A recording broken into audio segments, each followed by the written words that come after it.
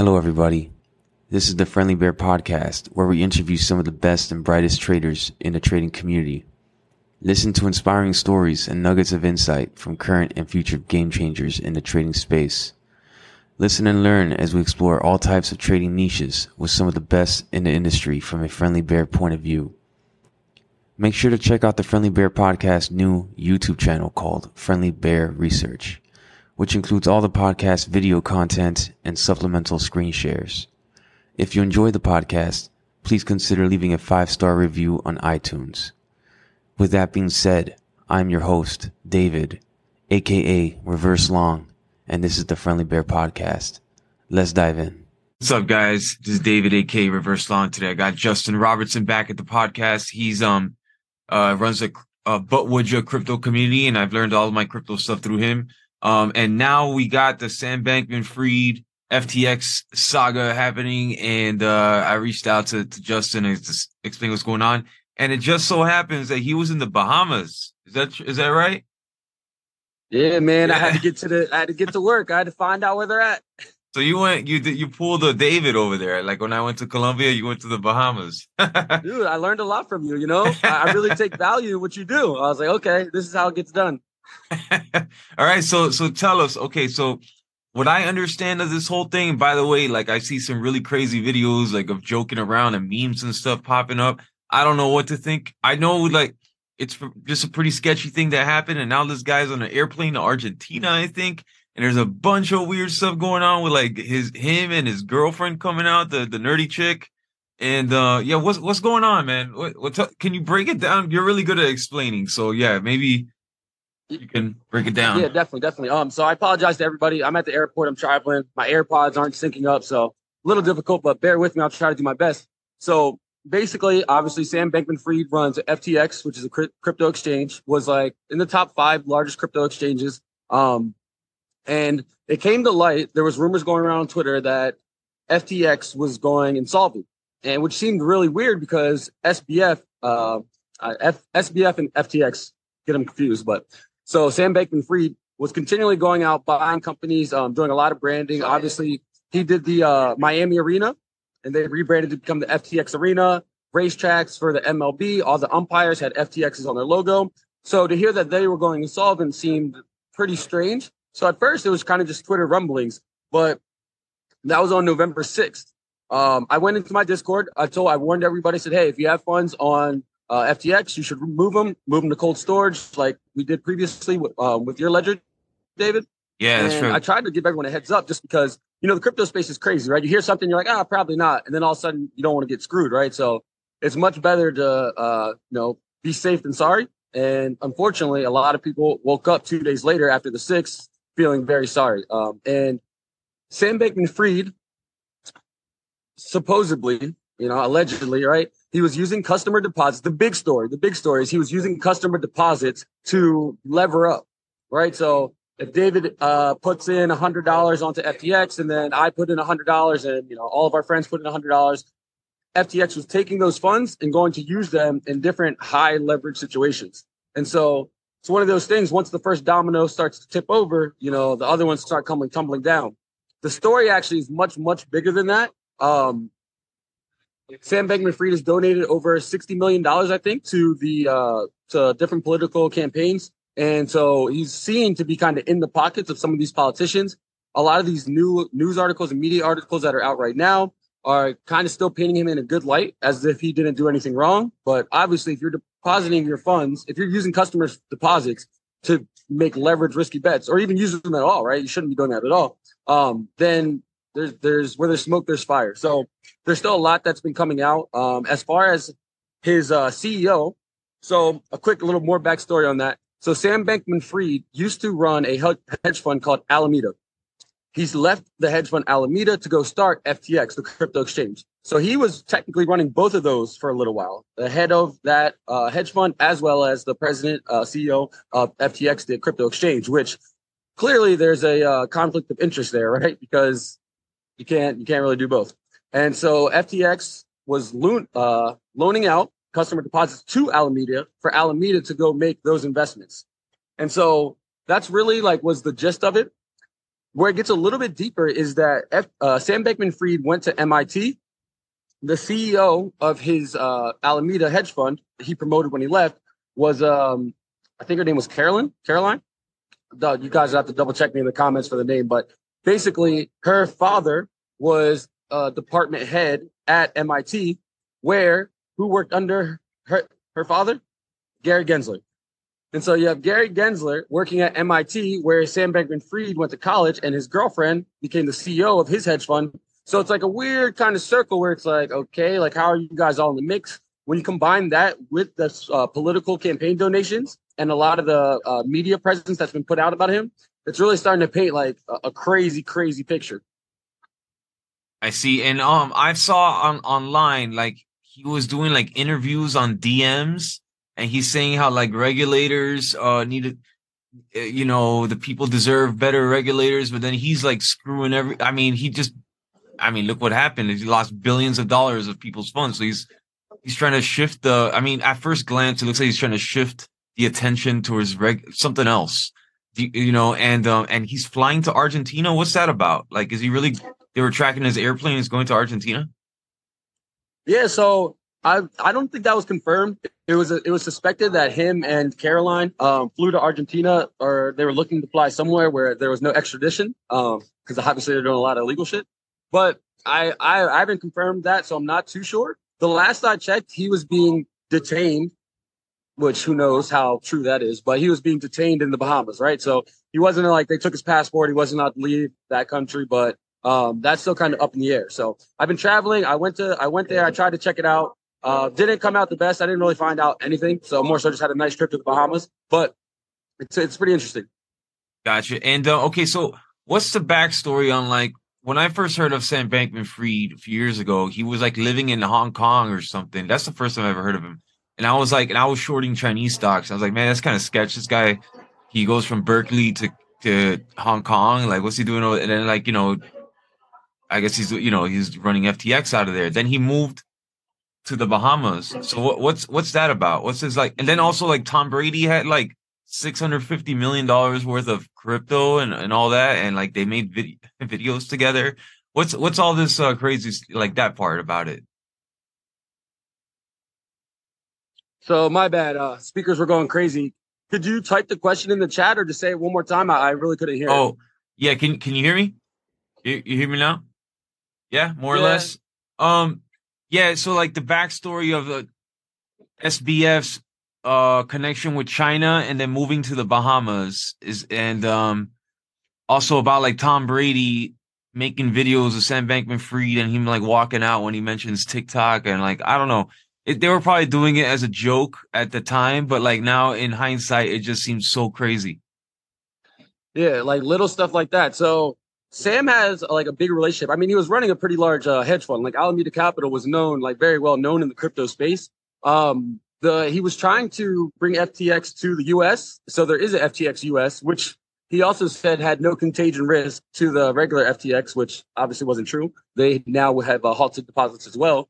And so I guess he was always kind of doing things a little shady, a little under the radar, right? Or, kind of skirting those guidelines. And he was trying to cozy up to these politicians to kind of get an advantage in that sense. I'm not too sure of his like direct relationship with China, but the one person he was working with, CZ. So CZ is the CEO of Binance. And so Binance was going to come in and kind of save FTX and buy them out, kind of take over that business. But once CZ saw kind of under the hood of everything that was going on, like they completely backed out. So I'm not too sure where they stand now. So it's still kind of up in the air. We have some more digging to do. The thing about Tom Brady. Oh, sorry. Go ahead. No. Yeah. So this is what I remember of how it all started. So, Binance, I think it was, dumped all their FTX tokens, and then it forced, FTX to they lost a ton of money, and then that's what ignited everything. And it was like a play to like buy out FTX, and then they changed their mind, and then just FTX went under. That's what I understand. Is that right? Yeah. Well, it's like, I'm not sure if they're playing like 4D chess or if it was just like gross misconduct, right? Because basically CZ, like if he did this was like a crazy, art of war type of move if he did kind of mastermind this. But yeah, so all these exchanges have to work together in some capacity, right? For different liquidity, for example, like Binance uses like USDT as like their main like collateral for whales, right? And some other platforms maybe use DAI or USDC, like Circle's payment program. So the biggest thing to watch out for, how do I say this? I don't want to say the wrong thing. I lost my spot. Oh shit. Yeah, you're always careful about the words you choose, man. You're really good at just like being very clear with that. But like, okay, so this reminds me, because we've had a lot of conversations throughout the whole year and a half, 2 years. And like I have this chart over here, I keep referring to Tulip Mania, and I always think, okay, 1999, and like what are the big events? And this seems like one of the big events of this whole mania, the crypto mania. You know, it was the Wild West. Now we had which FTX, what was the other one? The other one that the other crazy Voyager? one? Celsius, Voyager.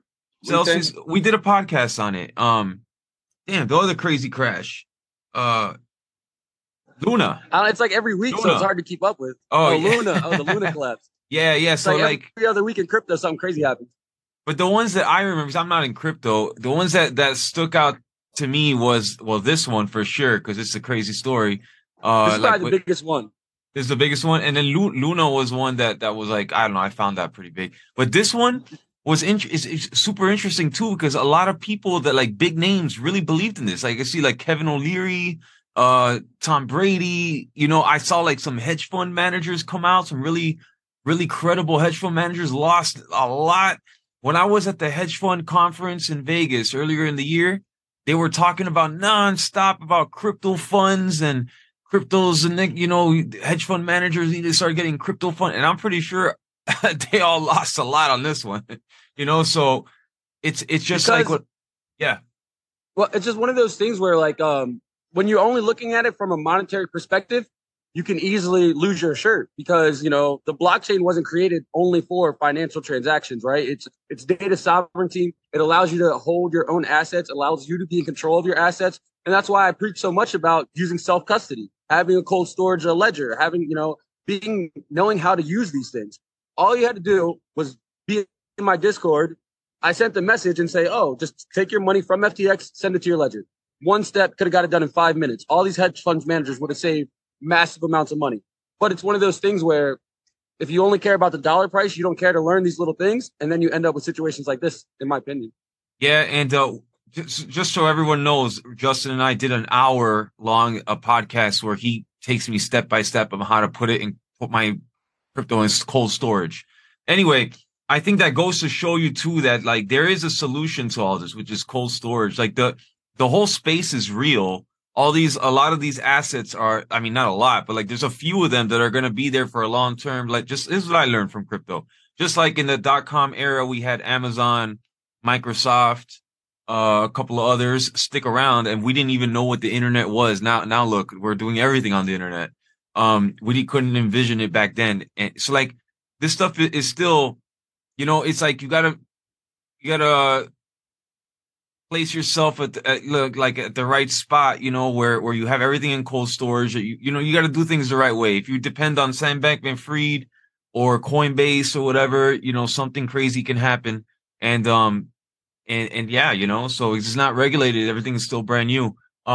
Speaking about that, like, one of the biggest, what's that?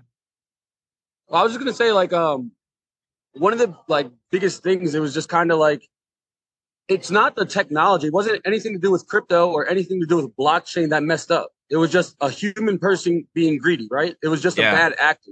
And so that's one thing. It's like, obviously crypto has a big stain on it right now because of everything that's going on. But like, if you really boil it down, it wasn't a crypto problem at all. It wasn't a blockchain problem at all. It's the same type of idea. Like, you know, if you work at Bank of America and you're using all customers' deposits and you said you're not, and all of a sudden, you know, you lose your shirt, like, it's the same situation. It just happens to be in the crypto industry. So it's even, you know, everyone's piling on. Yeah. And just to start to wrap it up, because I know, Justin, you got to get going. But okay, so for my first observation, man, like history really rhymes, bro. Oh, my God. So like in the early 90s or no, late 2000s, we had Enron, the whole fraud of Enron, and the Houston Astros, the baseball team. And I cover this in an old podcast. Like they named the field Enron Field. So it's always like a sign of the top when a stadium is named. Then FTX, then we had it's crazy. And so that repeated right there. Enron Field, FTX, Arena. We have Crypto.com Arena. Because so the guy, well, I'm not sure of his name, but the guy they brought in to run Enron and kind of fix that whole mess is the same guy they brought in for the FTX situation. It's crazy, and man. He actually he put out a statement saying this is far worse than the Enron situation. That's which crazy. Is crazy. And then on top of that, so like the Forbes magazine, when you have someone on the Forbes magazine or all these magazines, that's a red flag. So they had the Theranos lady on the Forbes magazine cover, Sam Bankman-Fried on the Forbes magazine cover, all these covers. And you name it. It's just like signs of the top are always. It's human nature, you know what I mean? I read these old books from like 1920 on the stock market. It's like it brings goosebumps when I'm reading. I'm like, oh my God, it's the same. It's like the human behavior is the same. So this is like at a larger scale human behavior. So I don't know, man. It's just really interesting stuff, and that's why like it's 1999. Like we knew, we talked about this for a long time. It's hard to imagine yourself in it, but it's like, man, you got to prepare yourself. This is like we're in the bubble again. How do you prepare yourself? You wait, you average, what do you call, dollar cost average? Dollar cost average, cause like you got to prepare to ride the whole thing out. The last man standing wins. So, exactly. And I think that's really like a test. It's like these things will continue to test you. But what I've been saying to everyone is the technology hasn't changed. And like I said, it wasn't an issue with crypto. It was, like you said, human behavior, right? So as long as for me personally, obviously, not financial advice, but for me personally, it's like as long as I still have the same thesis with the same mindset, the same goal at the end, it's like this is just another bump along the road. And I've been using it as an opportunity. The more people that are thinking that it's ending, I don't agree with them. But I do have to run. Absolutely, man. I'm writing a report when I get back, so maybe we can hop on and have a more detailed call about it. Yeah, and I think you're doing the Substack. Is that what you're doing? What'd you say? The Substack report, is that what it is? Or like...